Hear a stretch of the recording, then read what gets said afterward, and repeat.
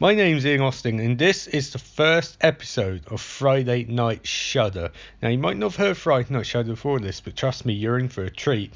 This is going to be the first and weirdest mix of a podcast, a recap, a review, and a commentary at the same time. So it's going to be quite strange. The gist of it is that I'm going to be reviewing movies, or recapping, or commentating, or just observing movies based on Shudder Horror app. Now, if you haven't heard of Shudder Horror, it's this new streaming app. Relatively new. It's been around for at least 6 months, a yearish, I guess. And essentially, it's an app for the horror aficionado, and it is wonderful. I strongly urge you all to get on board with it. But the theme for this is that I've been watching lots of movies on this app, and I've been thinking that, you know what? Someone needs to watch these movies with the humorous feel that they're designed to have. You know, like, because horror is great. Horror is something you can laugh at, you can scream at, but you can really enjoy. And there's a lot of weird stuff on this app. And I feel like I need to recap it. You know, someone needs to put across what these movies are actually like. And originally I was going to do The Bay, which is a found footage horror movie with an environmental theme and basis by Barry Levinson of Rain Man fame, and I figured, you know what, that'd be quite a good movie. So I was writing some notes for it, got to about 4 pages, and I realised no, it wasn't quite the movie to start off with, partly because it's actually pretty good. I figured I don't want to start off with a good movie, I want to start off with something so much fun I can riff on without thinking. So I figured Zombie Flesh Eaters. For context, Zombie Flesh Eaters is actually titled Zombie 2, Zombie with just the I and then 2, in Italy. It's essentially Zombie, with an I, was the Italian reworking of Dawn of the Dead, because George Romero and Dario Argento teamed up to get that movie financed, and then Dario Argento of Suspiria fame re-edited it for the Italian market, made it more of an action movie, and this in theory is a sequel to that, but this, as will go on when I'm recapping this movie in loosely commentary form, because I'm going to be watching the whole thing sort of live with you guys. Essentially, as we get on, you'll realise that doesn't make any sense. Then again, none of the Romero Dead movies fit with any of the other ones in terms of tone or continuity or consistency. They're all great movies, but they're three movies set in a post-zombie outbreak weird, but not like, you know, the same one necessarily. And then there's other Romero movies, but we won't talk about them. So essentially, this is a sequel to the Italian producer's cut of an American zombie movie. And I would say this one's my favourite horror movies. I'm going to say that front because obviously I'm going to criticise it a lot after this. But it's a very fun movie, which I'll come back to that when we get to the end of the little recap thingy, I guess, podcast, whatever.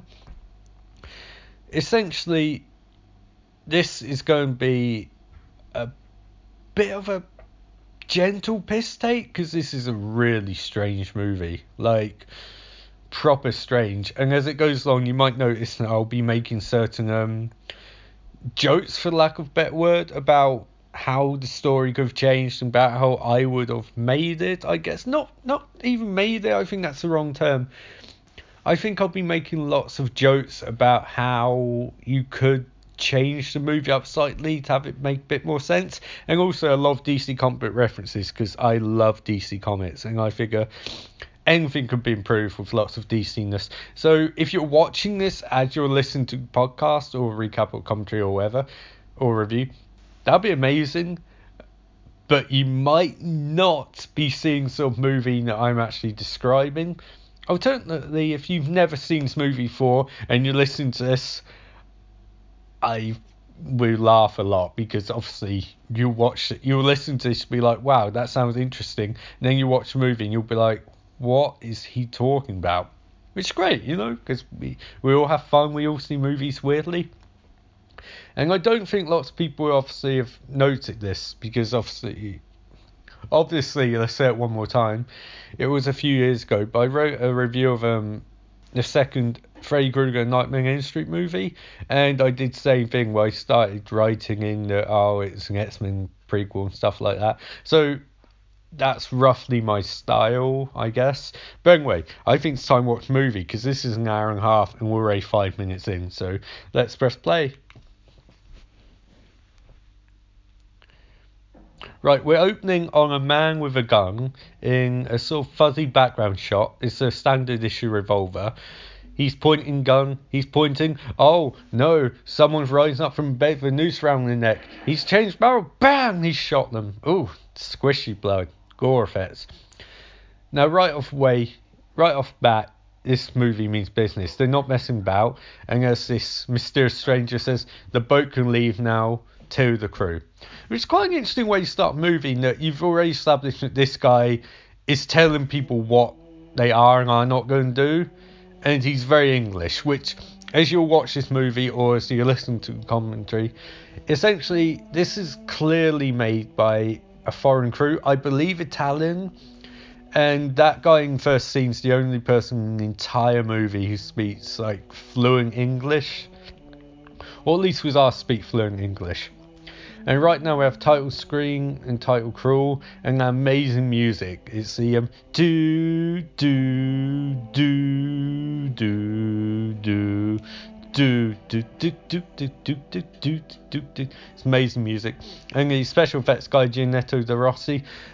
Seriously, this guy, he's amazing. Like they give praise to, I think it's Gregory Nicotero, the guy that's Walking Dead. He's good. This guy, like, one thing this movie does really well is the music and special effects, and it's just breathtaking. Sorry, I'm just watching credits now because they're kind of flat but cool. It's the music and the sort of flatness of the titles they use, and of course Lucio Fulci, who is crazy. Like, I love George Romero movies, but Fulci just makes the weirdest genre stuff. Like, it's like he makes it, he knows what he has to do, but he throws in so many weird touches that make it fascinating to watch. And this is, I'm guessing, the boat from the opening scene. It's crawling into harbour, and it's yeah. Instantly, that's meant to be New York, but as you'll find in a few minutes, I'm just going to call it Metropolis. Because I don't know, I love the idea that this is an unofficial sequel to Superman 2. I know you're probably thinking, what am I talking about? What's Ian talking about? But, like, you know, you gotta have a bit of fun. And there's Coke cans rolling around on the deck of the ship, unopened. You can't see the logo, Statue of Liberty in the background, but, you know, we can ignore that. Metropolis, yeah. It's probably a statue of fucking Karazor or something. And this ship is, and the ferry goes past. I've actually been, no, screw it, they just say New York, so I'll be New York. Actually being on those ferries, they are very cool, and it's blaring at this ship because this boat somehow got all the way from, spoilers, the Caribbean, and now is in New York Harbour. Yeah, you just have to go over that. I mean, it's blatantly shot in Italy, but, you know, whatever. Now they're telling guys to get off the boat, but, you know, there's no one on the boat, so what are you going to do? These scenes are always like, it's always a bit difficult, because in some ways you can say that this is making tension, and I guess you would be right in saying that, but at the same time it feels like filler, really. Like, it's not that you need to get on with things, but the whole Kubrick approach for these movies really, for these horror movies, really got me, because he used really static images to, like, really speed you in, like the slow close-ups and stuff like that. This is just shots of a boat, and it's not, you really don't get the impression this is stuff that Lucio Fulci likes shooting. I wouldn't be surprised if it's all location stuff. And now these guys, the Italian Coast Guard,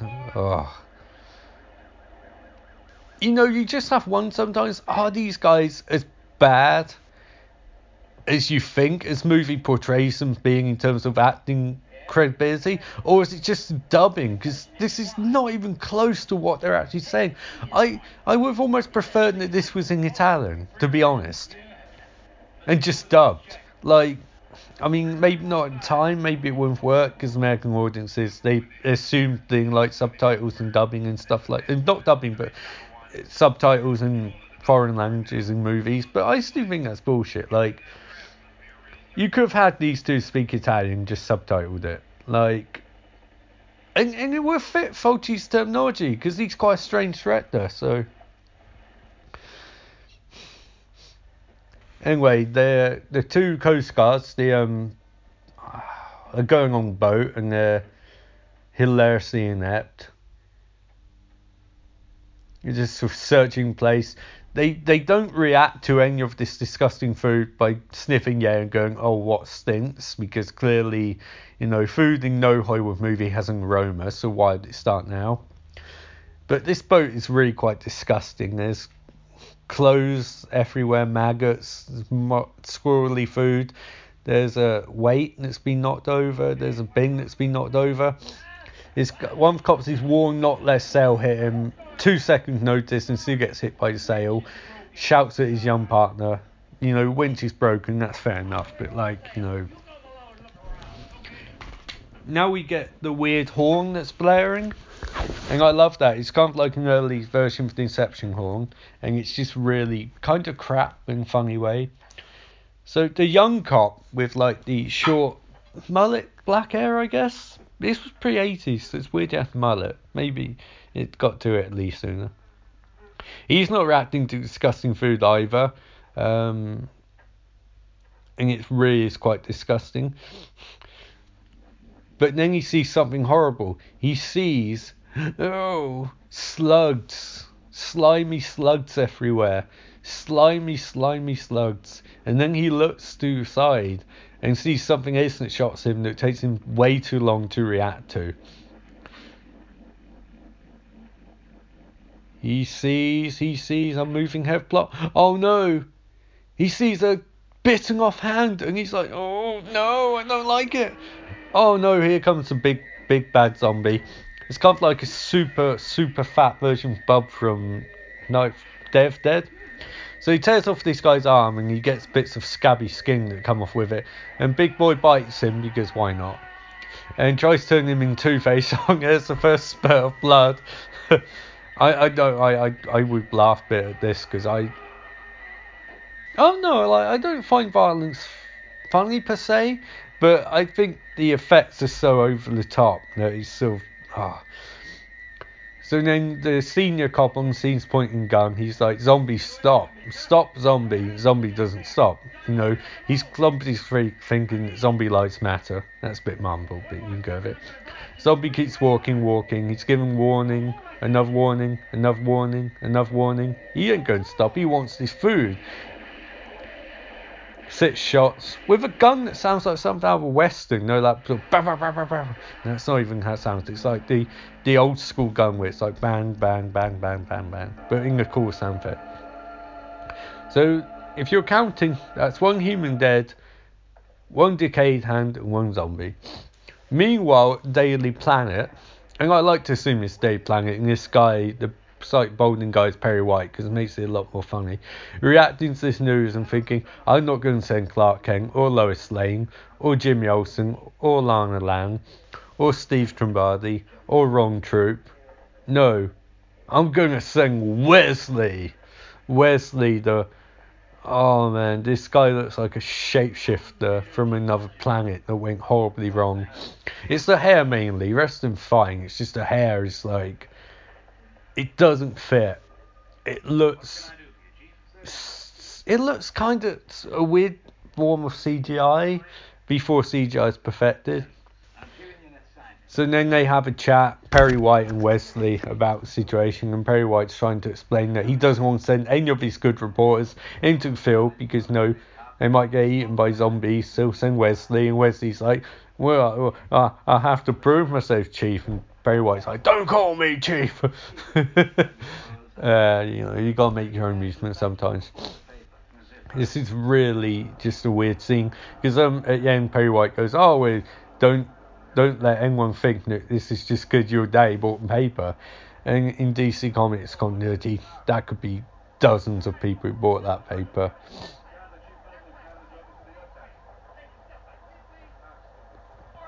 So then there's a crime scene, and it's it's populated by discotheque population of Metropolis.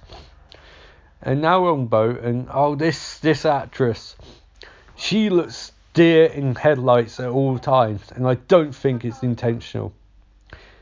Looks like she's never acted before a day in her life.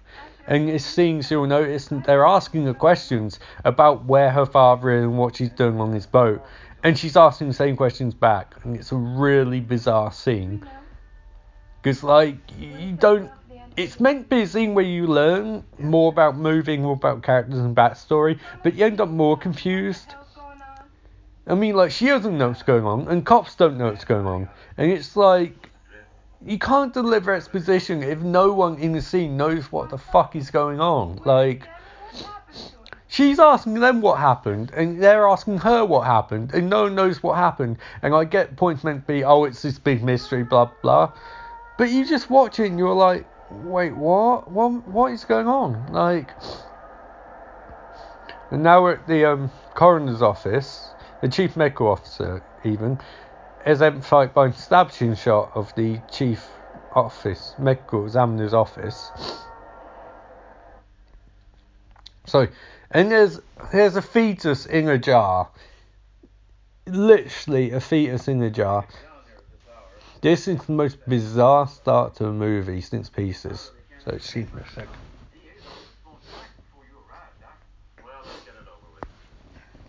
And now this guy who they found on the harbour, the young cop who got bit. Well, he gets back, right, and they're asking each other how he died. And it's so weird that they have this conversation. I get they need to do the autopsy, but it's clear that's clearly cause of death. Like, it's not ambiguous. And the chief medical examiner gives this colleague shit for like not knowing that it was a teeth bite, which is like fair enough, but like you asked him what cause of death was. Clearly you didn't know. So like, and then chief medical examiner says to his colleague, pass me his scalpel, and they have discussion over it not being big enough scalpel, and it's all like, why didn't you specify what scalpel you wanted, you prick? Like, it's just stupid, you know, like. I'll say like 6 more times, don't worry about that. You just watch these movies and it just cracks you up. The focus scenes being the kill scenes and zombies and stuff like that. But the dialogue is so strange. Like, it's clearly been dubbed from Italian to English, and it's been dubbed badly. And in that scene, zombie cop's about to rise, and then we cut to a different scene. It's like, I said like again, obviously. So we're on the harbour now, and it's night time, and we've got one guard keeping watch, one police officer on Coast Guard with keeping watch. There's that Inception horn blares in the background, and that's really going to start pissing me off in a second. So then we get a Metal Gear scene where this woman, oh god, I can't remember his name. I'm just going to call her Pharaoh. Where Pharaoh is ducking diving while weirdest music plays, like something out of the 1950s, 1960s hybrid.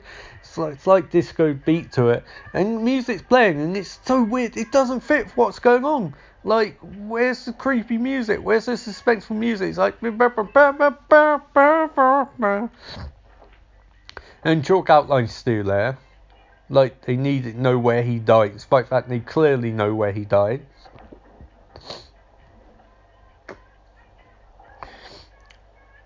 And she's on boat, and she's looking for clues, I guess. Although, why was she let on boat earlier? She wants to contaminate a crime scene. Let's not make me think about that. So she's searching for stuff, fans, as fans of Walking Dead would say.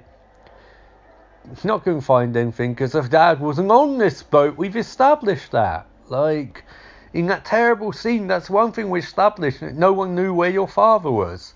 And she's looking drawers because clearly that's where a grown man would be. I suppose maybe she's looking for information or a diary or something, but I don't know why her dad would put her on boat in first time. And again, I don't know why her dad, the doctor, the guy at the start of the gun, the Harry Lime looking motherfucker, I don't know why he would let anyone leave that island in the first place. Especially, I don't know why he would have left. And also don't know why he would have let them leave if there's clearly a zombie on board. Like, so now Wesley essentially is holding this woman hostage and telling her that you can trust me, don't scream, so she doesn't scream. He can help her out because he's investigating this whole situation. Following her all afternoon, which is great, you know. This is why I don't get back to the movie. He's clearly acting like a private investigator more than a reporter, because aren't reporters meant to, like, you know, not get involved in like these sort of situations?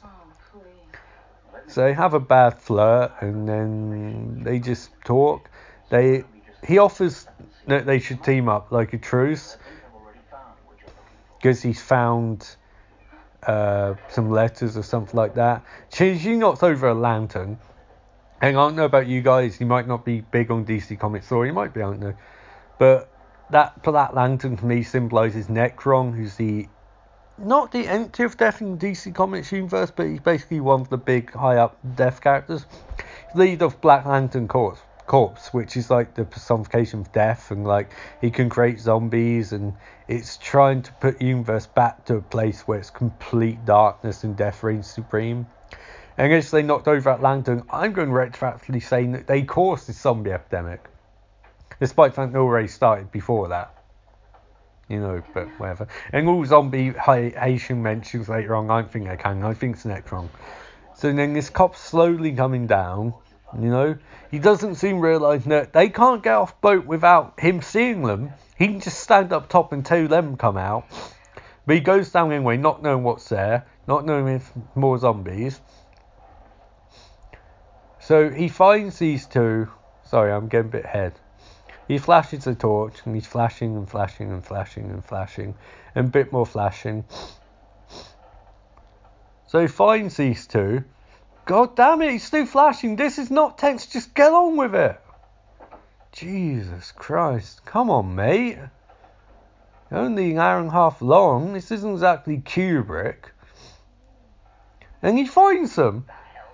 Did he not hear them?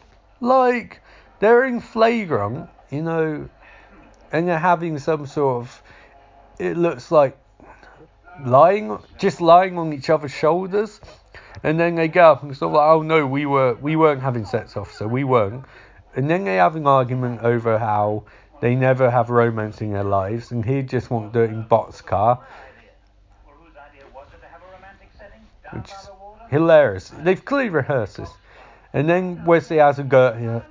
And then Wesley has a go at her mother, and she screams at him, "You leave my mother out of this!"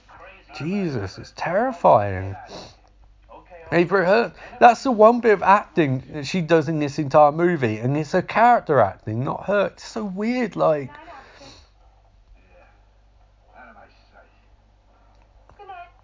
That officer, by the way, knows what's happened. You never see him again, but he knows that zombies are coming, so he leaves this movie completely.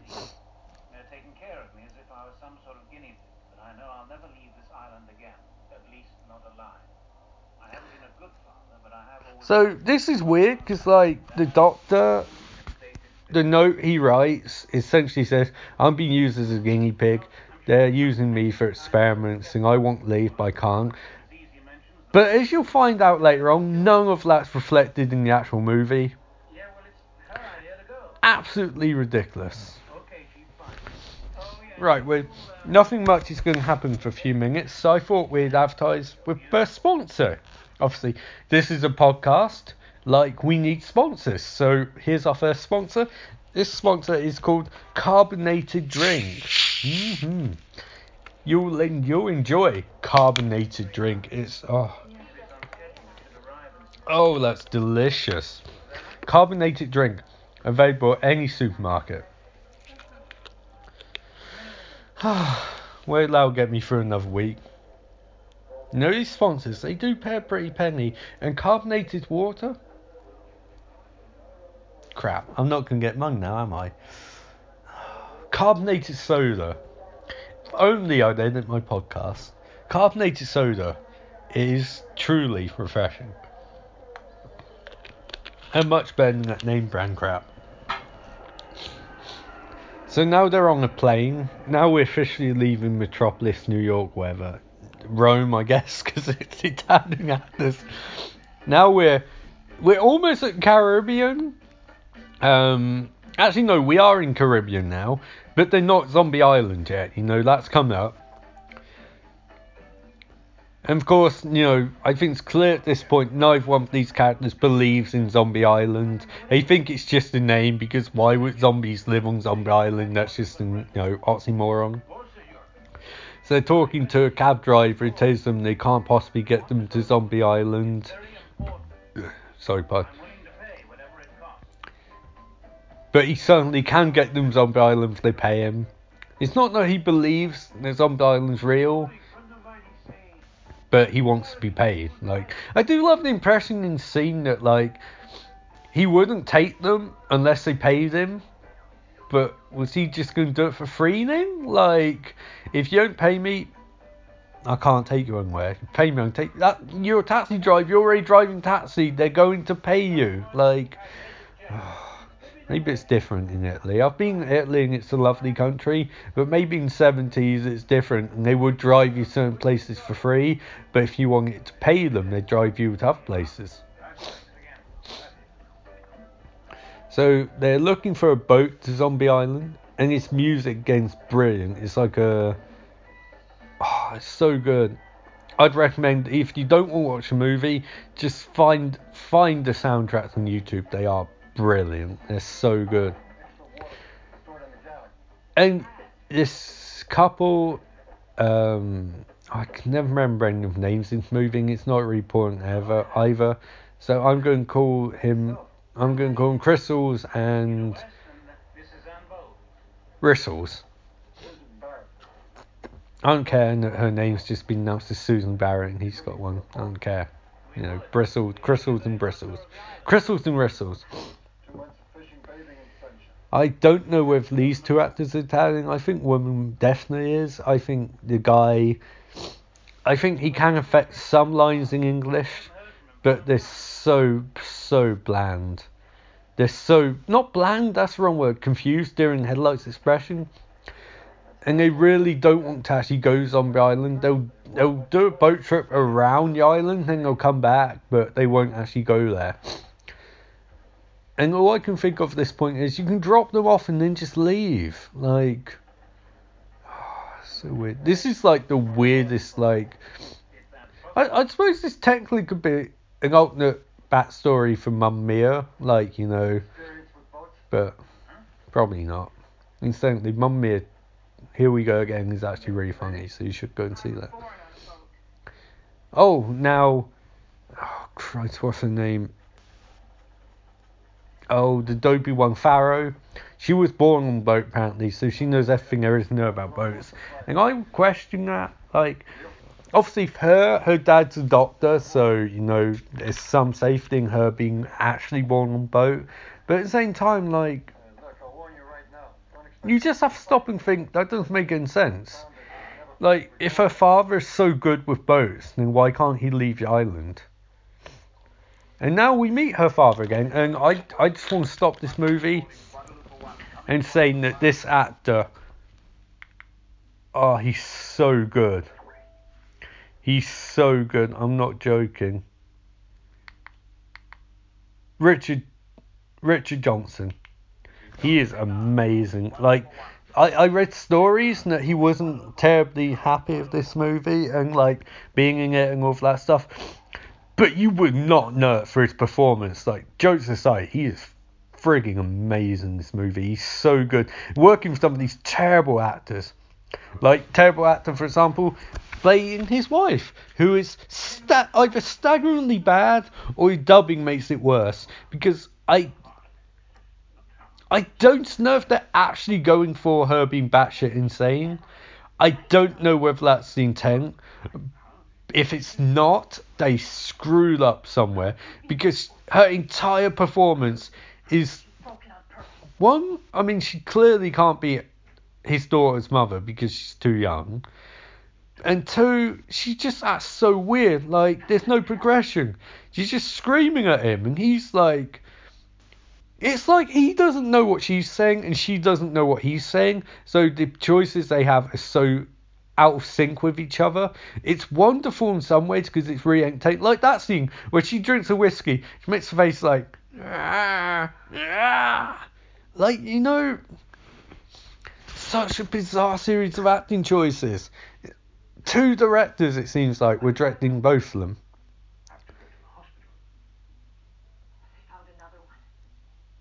She's screaming now because she is scared that they found another zombie, and she's really getting into it. Like, this is a full Jack Nicholson playing Jack Torrance in Shining style nervous breakdown. She is going batshit insane. He's trying to pacify her by saying it's not that bad, you know, and also we live on Zombie Island, you know, you knew what we're getting into when we moved here, but she won't buy it. She's sort of like, well, I didn't know how many zombies there'd be, you know, I thought there'd be a couple, and now they're taking over the neighborhood.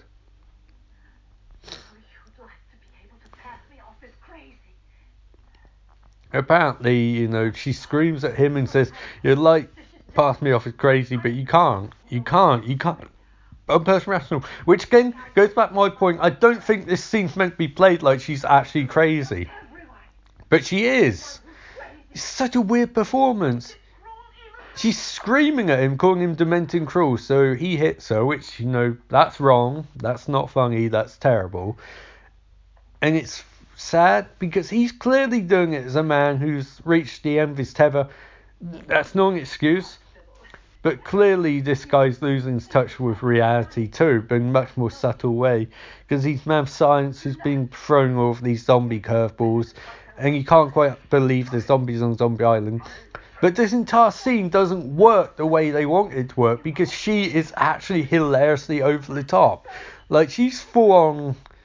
He's doing this weird Kubrick performance where it's really mannered and layered, and she's just doing this kind of really over the top operatic horror performance where she's like, actually that's it, she's doing an early version of Amy Irving's, no, not Amy Irving's, who's the one from Carrie, the mother in Carrie, who's really over top, Piper Laurie maybe, but she's doing that sort of performance, and that's what annoyed about Carrie too. Like, everyone raved about Carrie, and I agree that in most respects it's a good movie because Brian De Palma, except for Casualties of War, which was bloody awful, cannot make a bad movie. But Carrie was like this weird example of a movie where, sorry, just to interrupt myself, her look at the end is straight. Now she's got a straight Kubrick look. Who wrote this shit and directed it and thought that was a suitable scene between two actors? To have one woman playing it completely over the top and the other man playing it completely under the top, you know? It's breathtakingly weird.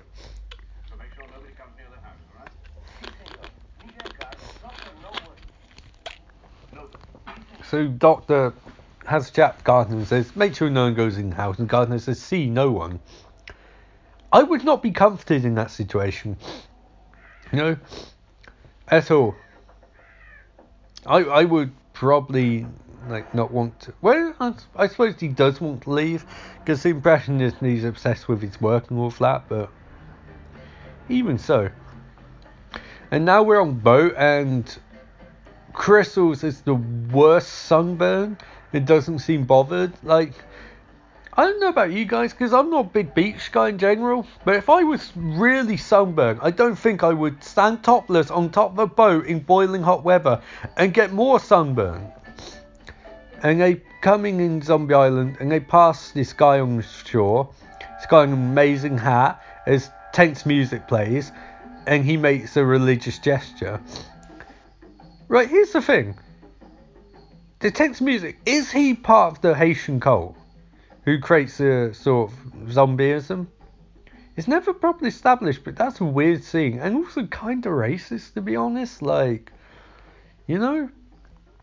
So now we cut back to Dr. Maynard, and he's looking at microscopes and looking at blood, and I never figure out in this scene, is he taking his own blood, or is he going to inject himself with zombie serum to see if it can be countered? It's a very DC Comics thing to do. Test the serum on himself. I mean, Man Bat did it. Kurt Langstrom. Half the DC supervillains did it. What a weird scene. Although I do like his scenes trying to put across the medical versus supernatural aspect, because it's not something, I think, especially at this time, they didn't really dwell on a lot. Even Romero, he just had it matter of fact. He had those amazing scenes at Start of Dawn's Dead with the news crew, show real weird aspects of disease. But then, except for the third one, he never really had scientists exploring it particularly. In the third one, they did a lot. They had soldiers versus scientists, but even then, it didn't quite go as far as I was hoping it would go. Because a proper scientist versus supernatural zombie franchise could be really cool. Like, it's like the whole Dave Fincher thing. I know I say like a lot, and I'm sorry, I'll try and work on that future episodes. But the Dave Fincher approach of procedurals, where it's really matter of fact, I think you could do a fucking amazing zombie movie of that. In fact, Dave Fincher, do a zombie movie and then credit me for giving you the idea. You know, I need to pay my rent this month. So now they're talking about Love Island not being charted. Zombie Island has. Vampire Island hasn't. Kung Fu Island hasn't either. But, you know, Kung Fu Island's my idea, so you take that one. That's going to be a big movie someday. Trust me. And it's going to be set in this continuity.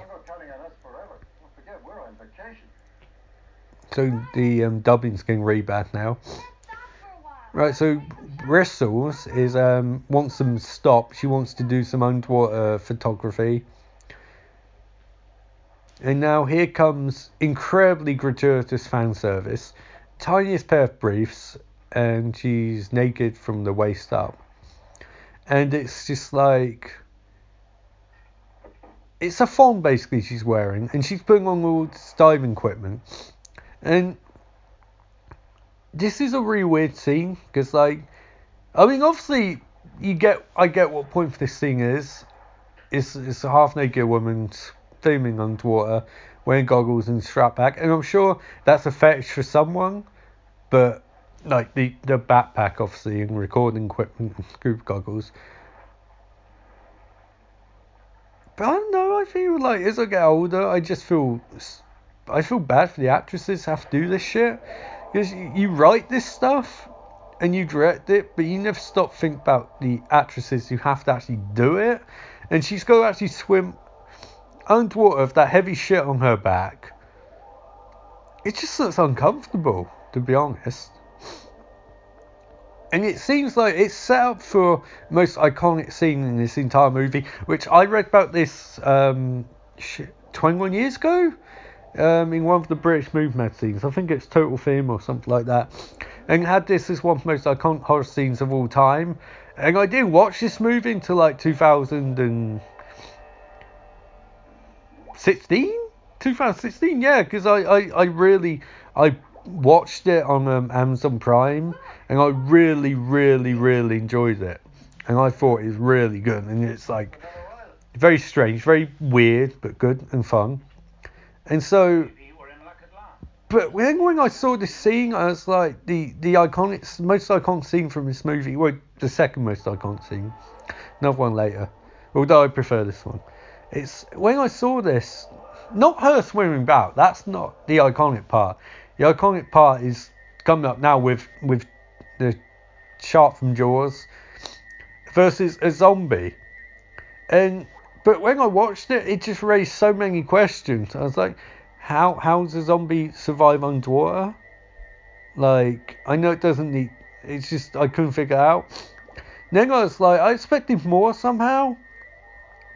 I mean, vibe I got from this scene with shark versus a zombie, I got more of a vibe of, I can't remember where it was. I think, I don't even know what movie it's called. It's some shitty horror movie, and it was sea monster, like one of the Black Lagoon ones. Obviously not Creature from Black Lagoon, but a monster like that from sea, who was just trying to drag a woman into the ocean. And I remember watching that thinking that was just awful on so many levels. And it's a better version, but it kind of reminds me of that, because in theory it's good and it's iconic and it's cool and it's new and different, and it's an example of Lucio Fulci's weird touches that make his movie so distinctive. Like, if you get a chance to watch City of the Living Dead, watch it. It's not even a zombie movie, but it's wonderful.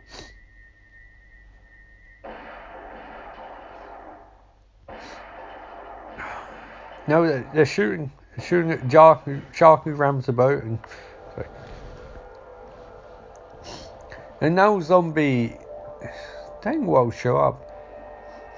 I'm getting Echo Dolphin flashbacks too. I remember playing that game in like summer of 2008 when I was a broke student, and a mate lent me Echo Dolphin on PlayStation 2, and I played it for about 10 minutes, and then I got really irritated that for some reason Shark kept bleeding out of his ass. No, not Shark, Dolphin, Echo Dolphin. Anyway, the zombies grabbed her, and he's not a very strong zombie. I don't know how he's surviving underwater. I don't get logistics of that. But I do think it's cool to have this sort of scene in there, because it makes it a bit more unique, and it's trying to break new ground, you know? Which is good, because I feel like you have to have these weird touches, otherwise it just becomes generic shit. If you have to be an amazing movie on its own right, like something like 28 Days Later, or the new Dawn of the Dead, the last one, not the Day of Dead ones, they're shit, the remakes. But this is very unique, and a shark, despite the fact it doesn't really make any sense, and like, there's nowhere zombie would be able to overcome shark and stuff like that. It's very cool because they're doing a lot of interesting stuff with it, and like visuals and the action and choreography and stuff like that. Like, this must be exceptionally difficult to shoot, and I think they do a really good job. And also, I don't think anything like this has been done in some movie since. And incidentally, I'll go into more of this at the end, but this is why I love Shudder, because this isn't even touching the iceberg of how weird this app gets horror movie wise. Also, I want to say quickly that I'm very thankful to Shudder, because I actually asked them on Facebook if I could do this podcast, because I thought, I don't want to call it Friday Night Shudder if I don't have permission. Not permission, but if they're not cool with it, because obviously it's their app, and last thing I want to do is cause waves and stuff like that, because I really appreciate the app.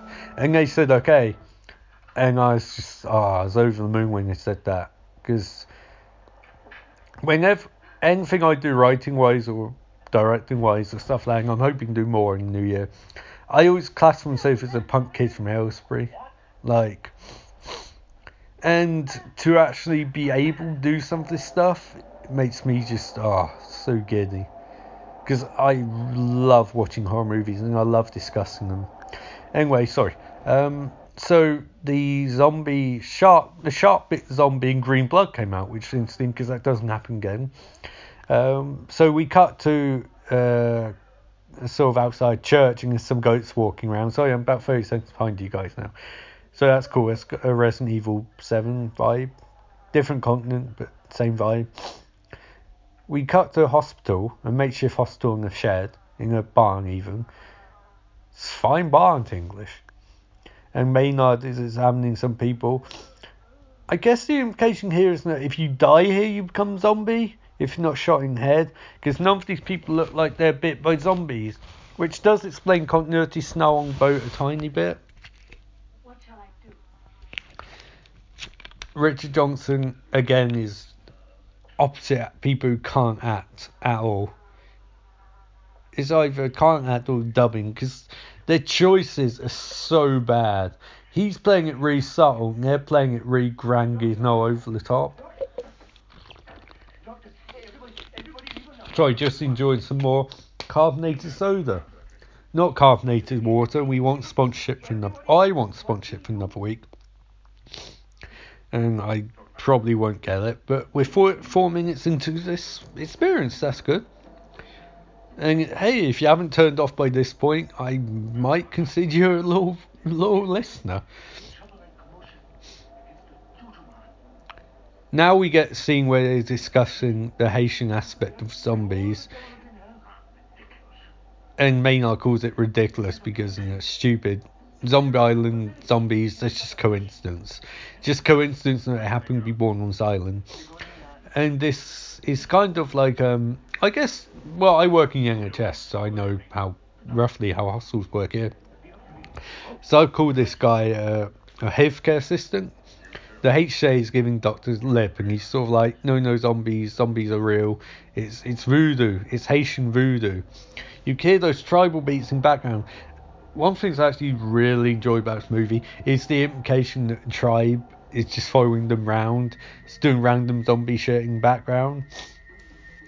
It's like, you're a zombie, you become zombie, you're a zombie, you know, that whole, you have car, and you have car, and you have car, because I'm up to date with my pop culture references, y'all.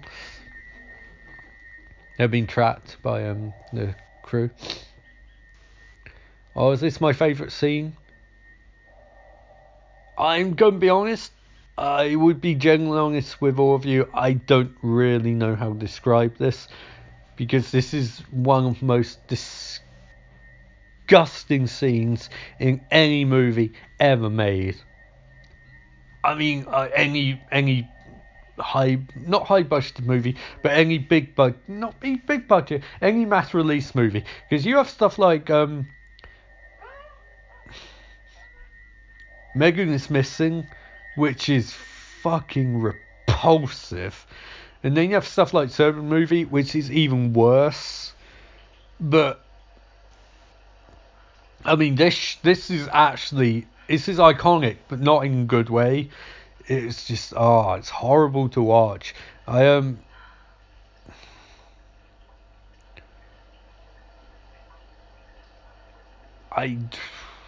not sure what to say. This is fan service, by the way. This is just another example of. I mean, I think, especially in this day and age with the Me Too movement and stuff like that, and Hollywood's latent sexism, and even like the movie business's latent sexism in general, I feel more and more uncomfortable with scenes like the scene about Follows. I feel uncomfortable with in terms of what happens in it, but just the objectification of female characters. Just, I mean, it's frustrating, really, because it seems like the more old movies you watch, the more you just feel like the actresses want to do this scene where they're naked, or were they pushed into it, like, or coerced into it. But to be honest, this is not time or place to have that discussion, so we're just going to cut back. So now the Dr. Maynard's wife, shit, I can't remember her name. Such bad performance. I don't think they even say it. She's getting spooked now because she might have left one of the doors open, and her gardener was sat outside with the dog and then ran off. This is why you don't trust a guy like that look after your wife. And by guy like that, I mean really guy who's really bad at his job, you know. It's also a weird, very multicultural nature of Zombie Island. It's very diverse. So now this woman, Maynard's wife, is walking. Screw it, I gotta find out what her name is. Just gonna pause the movie for a sec.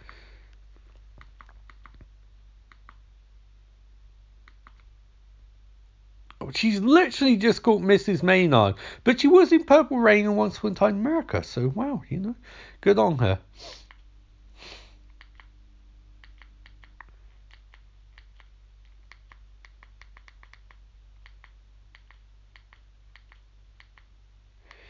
Wait a second. I'm just looking through the credits.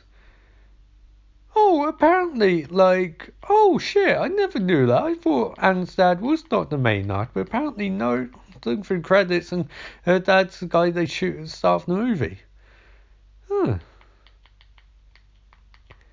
How strange. Genuinely blown my mind there.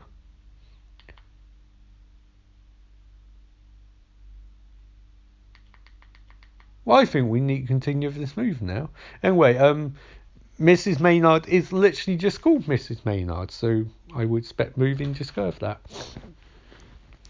That really blows my mind, and I learned something, so this podcast was worth that at the very least. Anyway, Mrs. Maynard hears a smash, and she goes to investigate. Nope, she doesn't go to investigate, she locks the door, which is reasonably logical behaviour, but apparently the zombie managed to sneak in while she wasn't looking, and has his toe stuck in the door, or hand stuck in the door, something. I don't know how he got drop on her considering these zombies... Oh, it's a hand. How these zombies move super slow. Anyway, she is smashing his fingers, which are stuck in the little door crevice, against the wall. Against the door frame even. Or trying to. He's pushing the door open more and more. This is quite cool. Like, I like the slow tenseness of this. Like, the feeling that the zombies are going to get her. There's no escaping it. But what does bug me, actually I'll get into that in a sec, the gore effects in this movie in general are amazing. Like when his finger's been crushed in the door frame and you can see like the cracks and all of that and blood dripping down. That's really, really cool. And it's really distinctive, although it doesn't mesh because like when the shark bit zombie, he bled green blood. Like, what the fuck? See, Fulci does some really weird choices. And now zombies are trying to smash through the door. And this is the point where it got me, because I remember finding out in advance about what happens. I thought they're going to grab her hair at that point and pour through the door. But no, they dragged this out a bit longer. And this is the horror. This is actually really good horror stuff because you know zombies can get her at this point. You're just trying to figure out how. But it's not. But then next bit, like that's good writing because it's really terrifying. But then this next bit isn't. This next bit is clearly we're struggling here. We need to wrap this up because they grab her by hair. And all the shards of wood from the door sticking outwards. So they're pulling her forward and forward and forward and forward and forward and this is really... Here's the problem. This is disgusting. But in terms of like structure and shot and all of that, this is actually really... she get an eyeful. But in terms of structure and all of that, and in terms of the shot and the effects and all of that, and the horror of this scene, that is brilliant. That's really, really, really, really, really good directing there. And actually acting for the first time in this whole movie, apart from Dr. Maynard Richard Johnson. Yeah, so it's like... I hate saying like. You should do a drink. Don't do a drink game where you take drink every time I say like, because that'll be bad for you, Dave. It just gets me watching movies like this because that's a really good horror scene, but it's disgusting. And if you have any sensitivity to your eye area, don't watch this movie like at all. It's just So 46 minutes in, that's good. 53 minutes of podcast. Obviously, did a bit at start. I love the wild animals walking around, who clearly aren't stunt trained or performance animals. They're just animals that were hanging about. So finally, our hero's live on Zombie Island, and it's interesting because like normally when you watch movies, it takes a while for characters to get into thick things, but this essentially is like halfway through the movie, and we're only just having main characters show up. Dr. Maynard.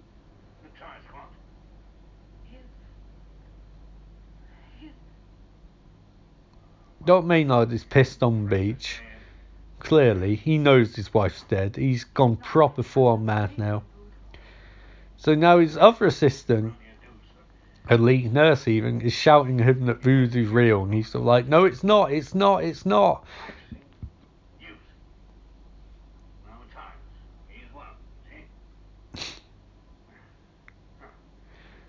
And this is the only scene in the movie where Dr. Maynard Richard Johnson, his character seems like it was spoken English, dubbed into Italian, and dubbed back into English. Doesn't seem like he's actually speaking. And this guy is the worst sunburn. Like, Stay with your fucking arms, mate. Jesus Christ. Like, what is going on there? Or we remain here, fire off a few flares and hope that somebody will come and help us. We have a tough time. I have to remember, I have to apologise, because I would sometimes stop and just watch a movie, but then remember that this is a podcast and you can't hear the movie. I'll try and do a better job for that. Essentially, at this point, we're getting into like the last sort of part of the movie. It's strange to say we're getting into the last act of the movie when there's half the movie left, but we are at this point. Maynard shoots another guy, and I do think the idea that he's gradually going more and more insane is a good one. It's very cool, it's very creepy. Chris Seals fires a flare, which is very strange. You've just arrived on the island, and you fire a flare immediately. You think you'd keep that for when like zombie attack comes near the end? I don't know, I'm not an explorer, so what do I know? They're doing a good job with Maynard's descent into madness. Start of the movie, he looks really clever. Now he's just... What is this guy's problem? They arrived on the island and he's fired off 2 flares. What an arsehole. The healthcare assistant from Merla sees it and is like, I don't give a shit. I'm just going to bury more of my brothers. They're burying another person. Apparently, Lucas informs Doctor, the healthcare assistant, that someone is firing rockets. And the Dr. Maynard is very much like, that's not a rocket, it's flare. Because he's pedantic sort. And tells this to assistants to bury goddamn body, but they're too busy having this stupid argument over, is it voodooism or is it, like, voodooism? Like, it's just stupid. I get the point of this, like, they want to establish that this is different from Dawn of the Dead, despite the fact that this is a sequel to the Italian version of Dawn of the Dead, where Haitians and voodooism and all of that stuff was not part of the backstory. It was the only hint you get in Romero trilogy.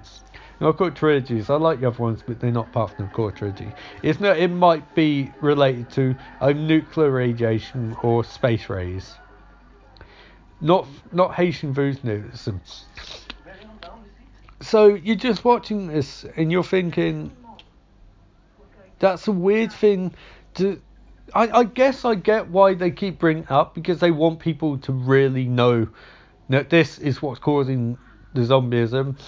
Clear as day, it's not ambiguous. That's it, that's the cause of it. This is not like Y the Last Man, where 6 different possible explanations for why Yurik's the last man on Earth. No, there's only one explanation here. It's voodooism, that's it. The interesting part though is that voodooism seems to be inflicting itself on people who live on Zombie Island too. I really should watch I think at some point I'll watch Zombie Flesh Eaters 2, Zombie 3, Zombie of an Eye. Not at the moment, because I think I'd love to watch it, but at the same time, it would be nice to have it on Shudder. We're not supposed to do it as Bone Century. Anyway, a crab. This is set in Caribbean, so the Caribbean version of Tumbleweed's a crab. So it's walking along the floor as a zombie enters town. Maynard's met up, and this movie takes on whole new dimensions when you realise that Maynard isn't actually Anne's father, because that's what I thought at first, and I thought their tense relationship was just because like the writing was that bad, but no.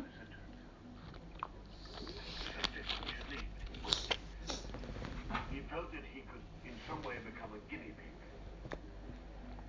He could help in discovering what was causing the... So now we get Dr. Maynard, and I really should pay attention to this the other 10 times I watched the movie, explaining that Anne's father thought he could be a guinea pig for the zombie infestation. Which, like, wait, what? Sorry, I don't know what sense that makes. That confuses me now more. How can you watch a movie over 10 times and be confused on your 11th watch? Your friend. Quickly. This is a flashback to Dr. Maynard in happier times. Find out that Anne's father, who, I'm sorry, like, does not look anything like her and speaks in a heavy Italian accent. This is ludicrous. This is why I was so confused earlier. He looks like an Italian version of Donald Sutherland. And speaks just in garbled gibberish. This is why I thought Dr. Maynard's her father, because he looks more like her than this guy does, acts more like her than this guy does, and it doesn't make any sense for him not be her father, but at the same time, that's not where the movie's going, so okay. I'm very confused right now, I have to say. It's not hit by the fact that the only criticism I have Shudder, and it's something I'm sure they'll work on, is they don't have subtitles on all their movies, and it gets really irritating sometimes. And I'm just gonna prove myself wrong, because this movie probably does have subtitles. No, it doesn't. Shudder, if you're watching or listening or anything this, get subtitles. Loads of people would work for you and do subtitles happily. Like, it'd probably take 11 watches of this movie to actually figure out what people are actually talking about.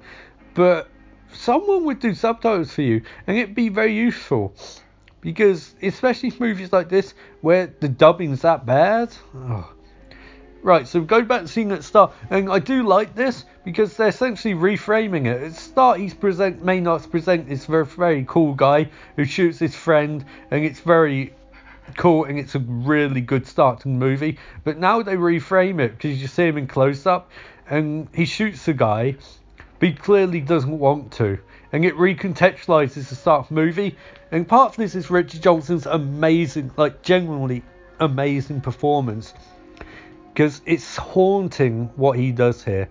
He looks so torn up. And this is the point where they portray him having a close relationship with this guy in maybe 2 scenes. And the way he says the boat can leave now, take the crew, it's not said as awesome as it was at the start. It says sad. And I know some people say, like, that's bullshit, you're changing how scenes came across, but I do like it. I love it, actually. I think it's a really clever way of putting across how characters can change over time by showing you the same scene but includes different contexts, because when you know the information, a lot of scenes can change. Now Dr. Maynard's explained to them about voodoo, they're telling him it's bullshit, and he's sort of like, well, I thought that, but you know, it's been 10 minutes and I'm starting to believe that it might be on level now. Get some backstory about the Spanish conquistadores, which actually I also love. I think it's really cool to have that sort of backstory and tying with history and mythology and all of that. It's what I think Tarantino does best, where he'll have this entire... Every time you see a Tarantino movie, riddled with backstory. Everyone has backstory. You could go back 150 years and he'd be able to fill you in on what happened in that point to get to this point. I think I missed the scene where what did I? There's a scene in this movie where Maynard is explaining all tests they've ran, and like I marked the fuck out when I realised I knew what tests were and how they worked, and it was pointless. Like, yeah, working in the NHS has really benefited me, I think, when you figure that stuff out. Fritz, a friend of mine, happens to be the only other white man on the island. He's had an accident. Well, we've got him. Sorry, that silence was because I was having some more carbonated water. You know, I got a call from my sponsors. They told me, you know, Ian, you need to sound more enthusiastic about carbonated water. Not even call, I got an email. I checked my email during this movie. And I think, you know what, I think they're right. But I think they're right mostly because they threaten not to sponsor me anymore. And I think it's important I get sponsors because, you know, this is the first episode. If I can't get sponsors, that's a problem because I have to pay for this shit somehow. So here we go. Carbonated water. Crap. carbonated soda is the perfect drink to drink while watching Friday Night Shudder. I encourage all of you to get carbonated soda. Carbonated soda. I thought it was more advisable to bring it here. Carbonated soda is really good. I approve of it.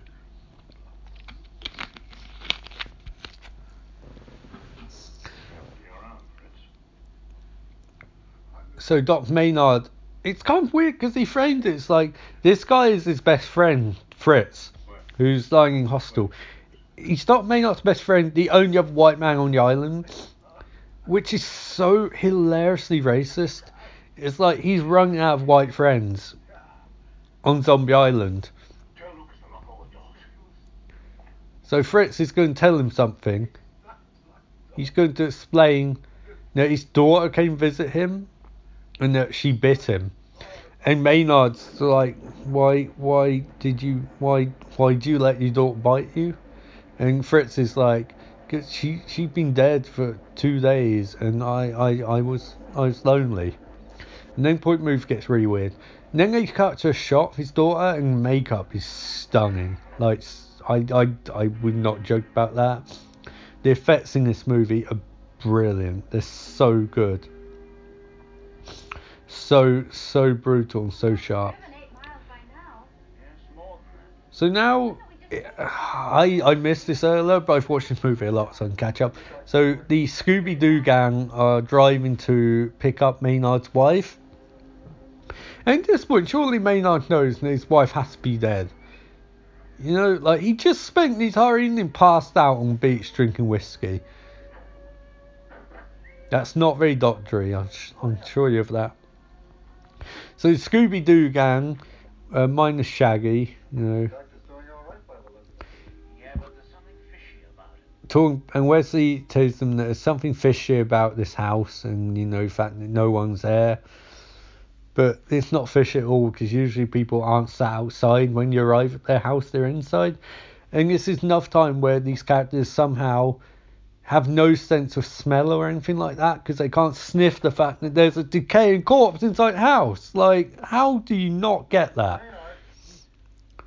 It's just weird. Like, I think more horror movies should actually use the senses in terms of their scares, like with taste and with touch and with smell and with hearing, because how great would it be if you could use those? I guess it's because people watching the movies can hear and see, but they can't smell either. But these characters don't exist in a vacuum, you know? Like, how do you not... If it's a decaying body stinks, like, that's basic logic. You don't need to be a scientific whiz to get that.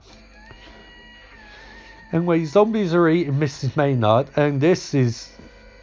The scene in Day of the Dead when they eat the body, that's disgusting. This is literally like the two worst, most disgusting zombie movies I've seen for effects. This, and there's one bit in VHS 2 as a mountain bike GoPro section, which is just absolutely revolting in the most... There's this recap of TV about Pity back in the day called Demon, and every time there's a violent bit of supernatural, Raoul the Gore Dragon would come out, and Demon would just type gore. This is gore. This is like Paul Heyman, gore by Rhino, you know, levels. That hurt my throat. So zombies have got them surrounded in the house, and there's no way out. Scooby-Doo gang, we're not going to get a corridor bit here. And then Wesley remembers that he can use household objects as weapons. They're going to leave the other weapons on wall.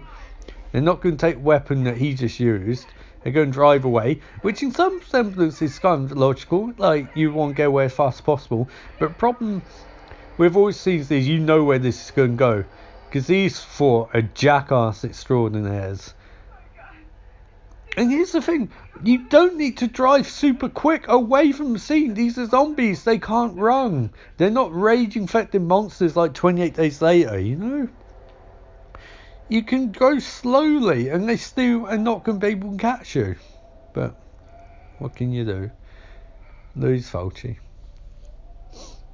Maynard is contemplating how many more white people he can shoot without losing his soul, and then he shoots Fritz, and then he's like, at that point you can see that the character is giving up, likely fueled by the actor's sense that he's starring in a zombie movie which he would rather be anywhere else on planet. Consummate professional, great performance, but clearly would rather be anywhere else. The Scooby Gang is driving slowly, runs down a zombie, or is about to stop, and then they speed up when they swerve past the zombie, and then crash into a tree, and somehow Wesley breaks his leg. Which is, don't understand how that works. The drivers aren't hurt, the other woman in the back seat's not hurt, and they didn't even hit a tree, and somehow Wesley's broke his leg. That is absolutely ludicrous. That is absolutely frigging ludicrous. That doesn't make any sense. Literally, it's like they shot the scenes where he was limping and he had a broken leg. Like, they shot the finale part, and then they had to go back and shoot how it happened. But then they didn't want to actually smash the car. So dumb. Like, I mean, I get the impression it's not broken leg, like sprained ankle. Or maybe the actor actually had that injury. But it's so bizarre. Like, so bizarre.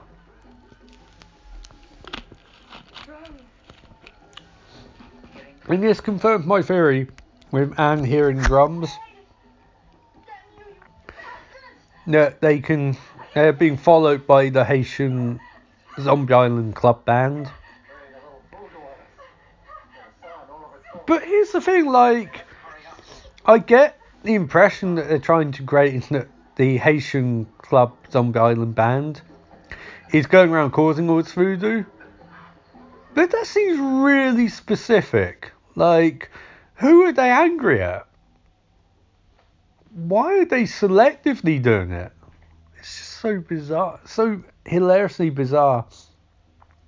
So, HCA assistant is taking down all the IV drips, or the blood transfusion bags. He's fed up, he wants to just go home. Maynard is really pissed now. He's like, you better not say it's voodoo. And this guy's like, what do you want me to say? It's voodoo. It's not voodoo, shouts Dr. Maynard. Okay, fine. My father always said, when the earth spit out the dead, they will come back to suck the blood of the living. When the earth spit out the dead, they will come back to suck the blood out of the living? No offense, dude, but your uncle sounds batshit insane. That's vampires, that's not zombies. Well, ghouls. Like, ghouls, zombies don't suck blood, they just eat you. Well, I mean, they're not even meant to have done that. Romero changed the mythology, because that's... Traditionally, ghouls are the ones who eat every part of you. Zombies were, like this guy said, mind-controlled people. So, the mythology is not... I think this is kind of an attempt to slightly take back the westernized attitude towards zombies that Romero popularized. But you're going even more over the top with them eating people. Like, this is one of the things why I like watching Supernatural. Supernatural did a good job of pointing out the difference between zombies and ghouls. And ghouls are terrifying, by the way. The ones on Supernatural who are just utterly pleasant people who just will eat you slowly. Oh, it's disgusting. And now back to Conquistadors. And I love this, like, minor backstory of Conquistadors trying to conquer Zombie Island and they all died. And she's just realised they're by the graves of Conquistadors. And they've been dead for so long, they'll be even more maggoty. Just such a cool thing. Backstory can be used in so many awesome ways, and just the images of these graves and things like that, it's so cool, so atmospheric, adds so much to this movie. And I really, really, really think Lucio Fulci I love horror apps like this, which give me a chance to watch movies like his ones. So good. Well, not good, but fun. And now, so Anne and Wesley, you know, we've got to get back to that. We've got to get back to that romantic chemistry. I mean, these two are just. This is the perfect time to try and have sex when you're lying on an island full of zombies and your partner's leg is broken and you have no chemistry whatsoever and zombies about to dig their hands out of grave. I do really like how the zombies would slowly come out of graves here. Like really slowly, really amp up the tension. It's very cool. The hand out of grave. It's gotta be slow for me. Like if you stick out too fast, it doesn't work at all. It's gotta be like really slow and methodical. Because zombies, if they're fast, it defeats the point. And then the other things I hate in this movie, when they grab hair, oh, it looks terrifying. It's so painful. And when they grab Wesley's leg here, Jesus, like I actually feel for the actress. Like it actually feels like they're trying to rip her hair out. So here's my most iconic part of the movie. So you get Rissles. She's looking up as a zombie slowly comes out ground. And does she have PTSD? Like, I don't understand.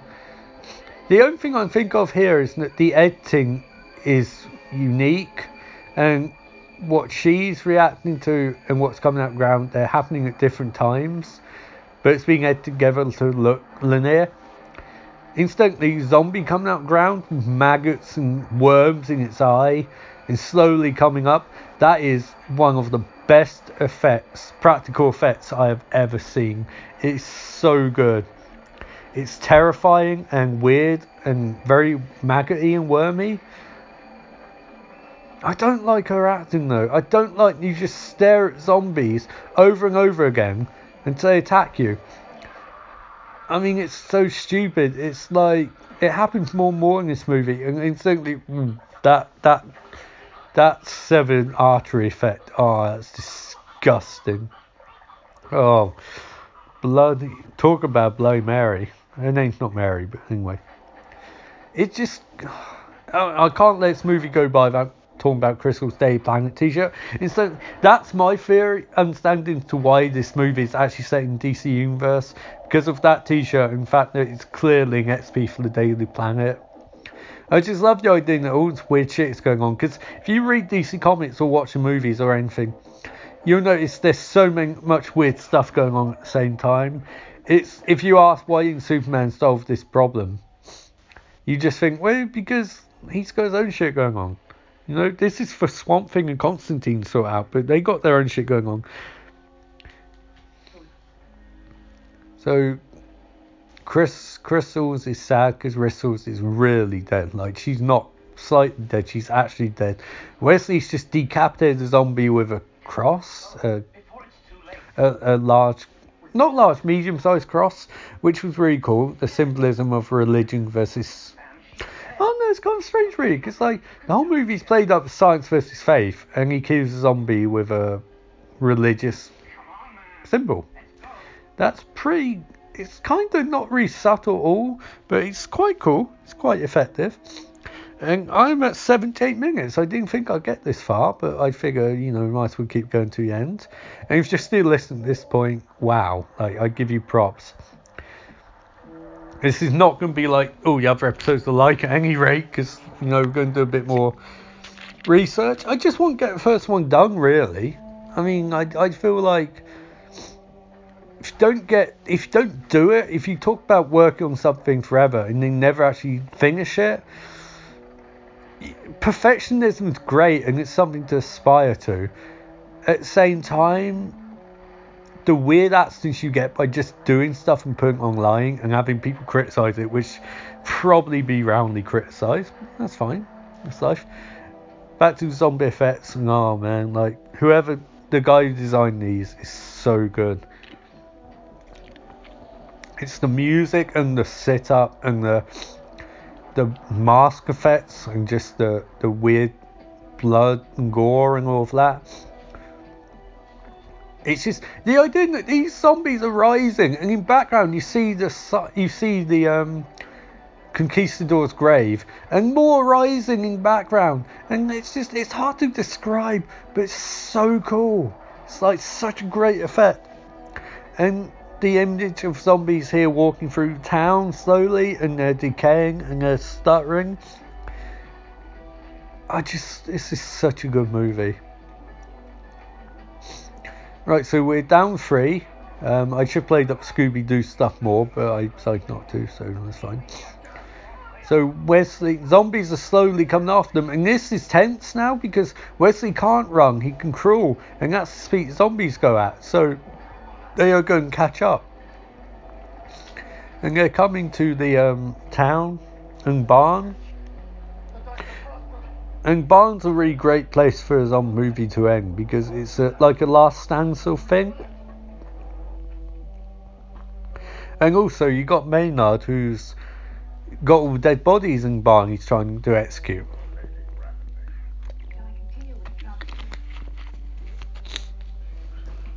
Incidentally, if you're wondering which carbonated soda I'm recommending, I'm literally just recommending carbonated soda.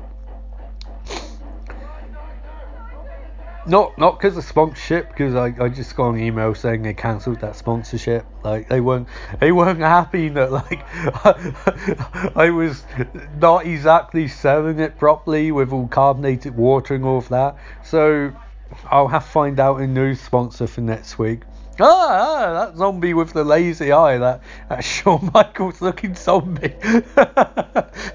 Talk about heartbreak kid, eh? I can understand in this movie why they spent so much time showing zombie effects off, because if you can do something to an A+ standard, and rest of the movies like C+, apart from music, which is like A, so you got A standard. That's very cool. I do love how Maynard's approach for fixing Wesley's leg is, I'm going to put cotton buds through it. But I think the implication is that Wesley's infected. Like, there is no way he's not. What about my wife? Maynard's trying to ask about his wife, and they don't want to tell him that she's like dead. So they don't say anything. He's sort of like, well, I am really hungover, so okay. Instead, join the fucking club, mate. Like, it's the joys of recording this on Bank Holiday Monday, eh? You get a weekday off from work. What the hell are these? I don't know.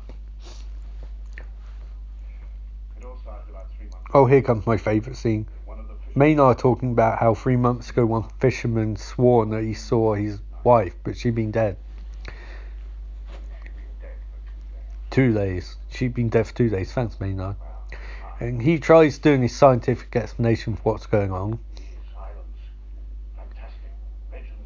Talking about fantastic legends of the islands, like the fact that it's called Zombie Island wasn't a giveaway.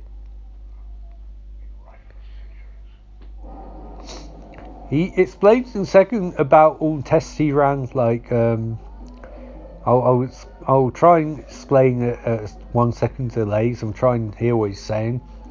Anyway, zombies are walking up to the barn. Maynard is trying to explain that as a man of science, he does not believe things which defy logic, so he ran some tests. Bacteriology. Biology. Even radiology. They performed tests. Epilepsy. Nothing fit. Not even radiology. Not virology. He ran blood tests for viruses in blood and couldn't find anything. He did radiological tests. I'm assuming he did an X-ray. I'm assuming he did a CT scan. I'm assuming he did MRIs, VQ nuclear medicine. He found nothing. Maybe even an ultrasound. He found nothing. Virology, nothing. He ran tests for epilepsy.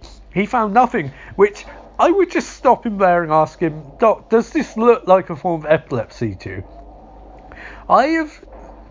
I know and I have knowledge of not a super amount, but of epilepsy. I'm pretty sure one of the side effects is not biting other people and then eating their organs. I think it's meant to portray how Maynard's gone off the deep end, but what in the ever-loving fuck is he talking about? And now we've come to the gore scene for the movie where a zombie gets his head smashed in with a shovel. They're trying to make Molotov cocktails, and zombies are all trying to get in the door. I do love this. It's one of the things I love most about Terminator. When you see them, obviously you don't want people to make this stuff at home, but I love when you see characters in movies making weapons like pipe bombs or Molotov cocktails or stuff like that, because it's so cool. And oh shit, Maynard's dead. He got half his face bitten off, and then that was it. I think that's clear Richard Johnson didn't want being smooth anymore. Fritz, he was actually bitten by Fritz, which was kind of sad. But it's weird that that's all that it took to kill him. Well, no, Fritz, and then starts eating the rest of his face off. So maybe he was like, I'm just going to die because I'm going to get bit a bit more. No puns.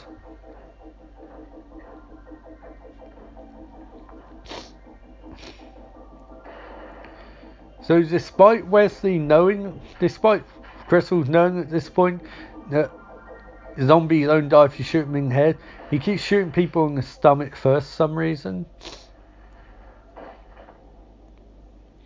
Then he takes down Fritz, so congratulations on that. Steps over him and decides to try checking Maynard, who just had 3/4 of his face, of one side of his face bitten off.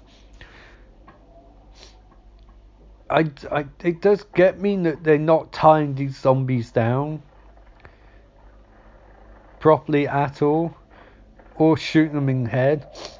But the effect of the zombie, of this female zombie coming out of the blankets, pushing out face first and rising, it's really creepy and atmospheric.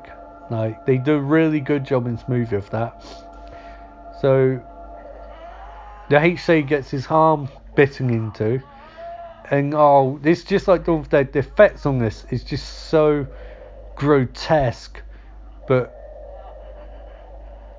they do such a good job. Although again, I hate the deer in headlights look on. I can't do anything. This zombie slowly coming at me.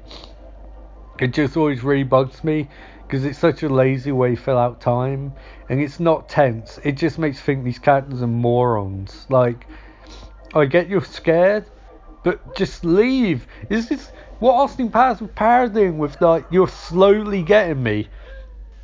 It's just so bad. Like, so bad. Not even slightly tense. Come on, Crystals. He just can't get headshots. What? Oh, that's a cool design. Zombie with like one eye, whose head blows up when he's shot. Look, he literally time to kill a zombie and then take out 2 zombies in the room with you, and you're still screaming. What is this woman's problem? And then she's even dumber. Like, she gets her dumbass caught by a zombie. They're really playing fast and loose with how quick these zombism starts, by the way. Because the HA was just bit, and then becomes zombie like 2 seconds later. But then other characters take ages to become zombies.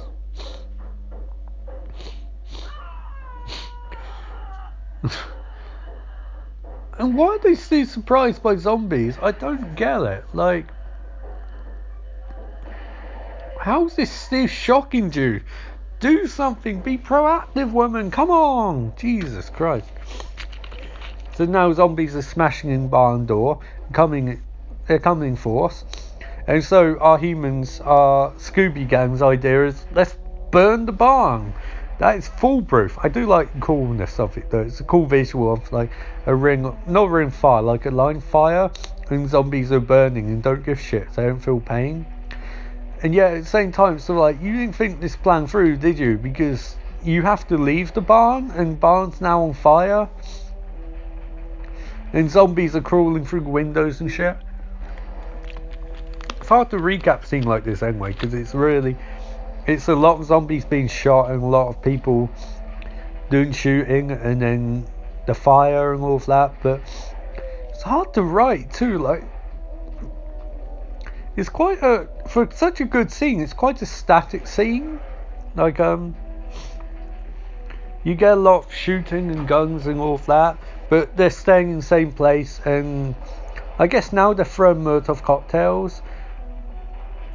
But the actual composition is, it's not like you're moving from location to location where there's a lot of like twisting or hand-to-hand fighting or stuff like that. I imagine it's quite a scene that you'd almost like, not direct on day, but you figure out in the sort of studio, or I suppose you would direct on day. You'd have a rough idea of what you're doing, but then like specifics, like little cool shit, because you're not going to know how fire's going to work until the day and stuff like that. There's going to be little changes you're going to have to improvise. Well, not improvise, you're going to plan in advance, but not like... Some of the stuff in writing page won't work because it's quite matter of fact. Not matter of fact. You need to know what your stunt crew can or can't do. Don't always know that while writing, so I imagine this was quite a short scene in the script.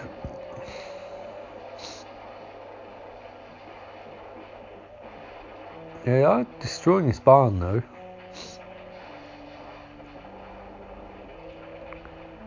Wish you could do stuff like this in Red Dead Redemption, Undead Nightmare, but I suppose the logistics of it wouldn't work. Incidentally, Red Dead Redemption 2, I can't wait.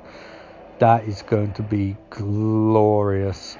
So many levels. First game's one of the best things I've ever played. Sorry, tangent. Lots of tangents here, but we've almost made it. So now there's more zombies. They've hidden in the back room. There's more zombies, and Crystals and Wesley just smack them in the face. The thing, like, I will point out that what gets me about movies like this is that, say if I was writing this, I would have the female characters, or one of the female characters, take charge.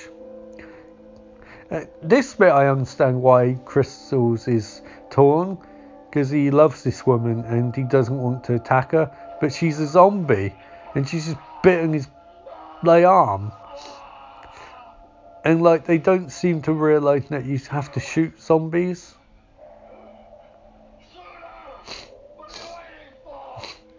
I also don't know why Wesley's the one who feels torn up about shooting her. Shouldn't it be the other way round? Such a weird choice by Lucio Fulci. So they're running for the boat because they need to get out of here.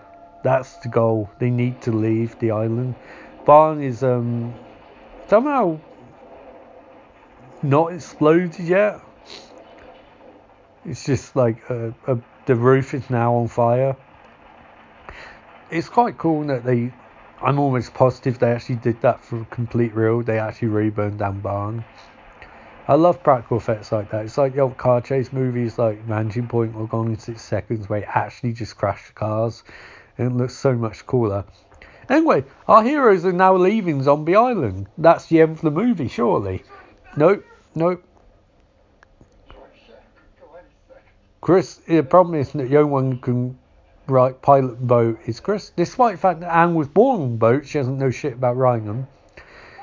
Crystals is fucked, for lack of a better word. You could try amputating his arm or throw him overboard or something. Like, it's like they still don't know how zombieism works. Maybe they think because all zombies on Zombie Island are dead, that's it. Just throw his ass overboard. There is no logic to this. I don't understand. This is... How are they not getting this? You literally go and become a zombie any second now and you're still not doing anything.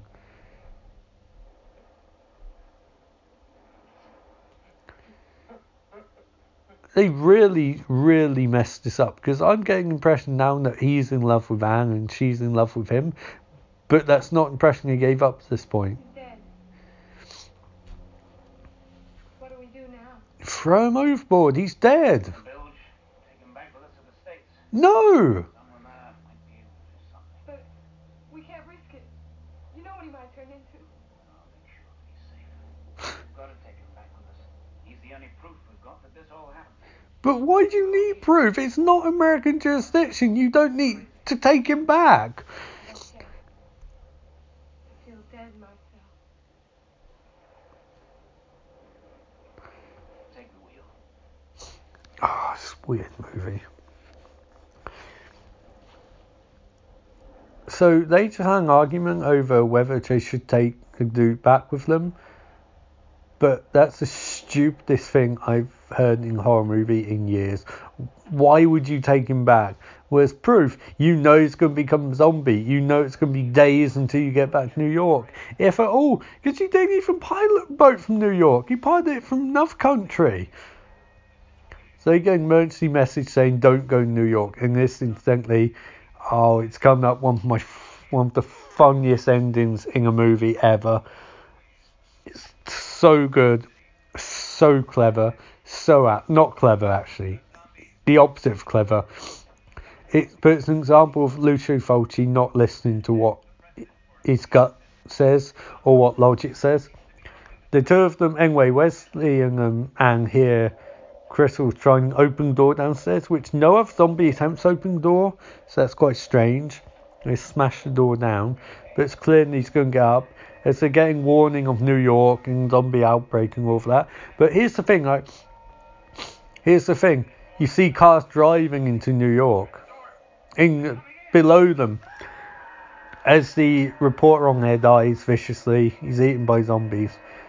So, right, here's the thing, I guess what their intent was, we're just going to shoot these zombies coming into New York and that's it.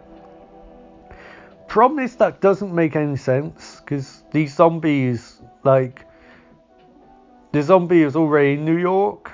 That's the point. He was already there, so who created these zombies? I guess maybe Fat Zombie on Harbour went to another place and created them. It's weird, you're watching this movie, you're enjoying it, and then get to this point, and it's not only that, but zombies driving into New York. And you just think, what is going on? Why did you choose that? I guess the intent that they had was just, they couldn't shut down this bridge, so they needed to have those cars. But why not just do close-up shots of zombies? So strange. Anyway, that was Zombie Flesh Eaters. This is episode 1 of the Friday Night Show, the podcast, and I think that went okay.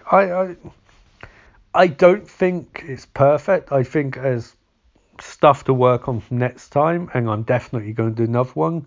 I think I'll do Bay next.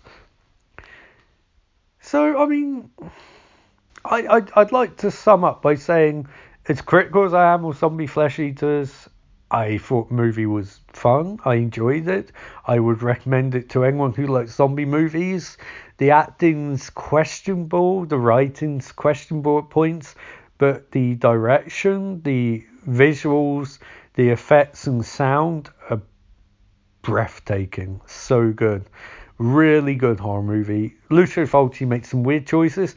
Some stuff in movies doesn't make any sense whatsoever, but overall I think it's pretty good. Not pretty good, what I'm talking about. It's one of my favourite zombie movies, possibly my favourite, although I think Dawn of the Dead is far better, and Lord of Romero's trilogy is better on critical and analytical standpoint. But that was just fun. It's weird to say a fun movie because it's gross in points and really disgusting and depraved in others.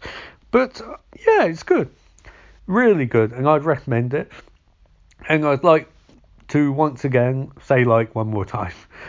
I'd like to thank Shudder for being okay with me doing this podcast, review, recap, commentary, whatever, and I think this will go up on Friday, and hopefully you enjoy it. Anyway, this is Ian Austin signing off, saying so long, and here's to all fish.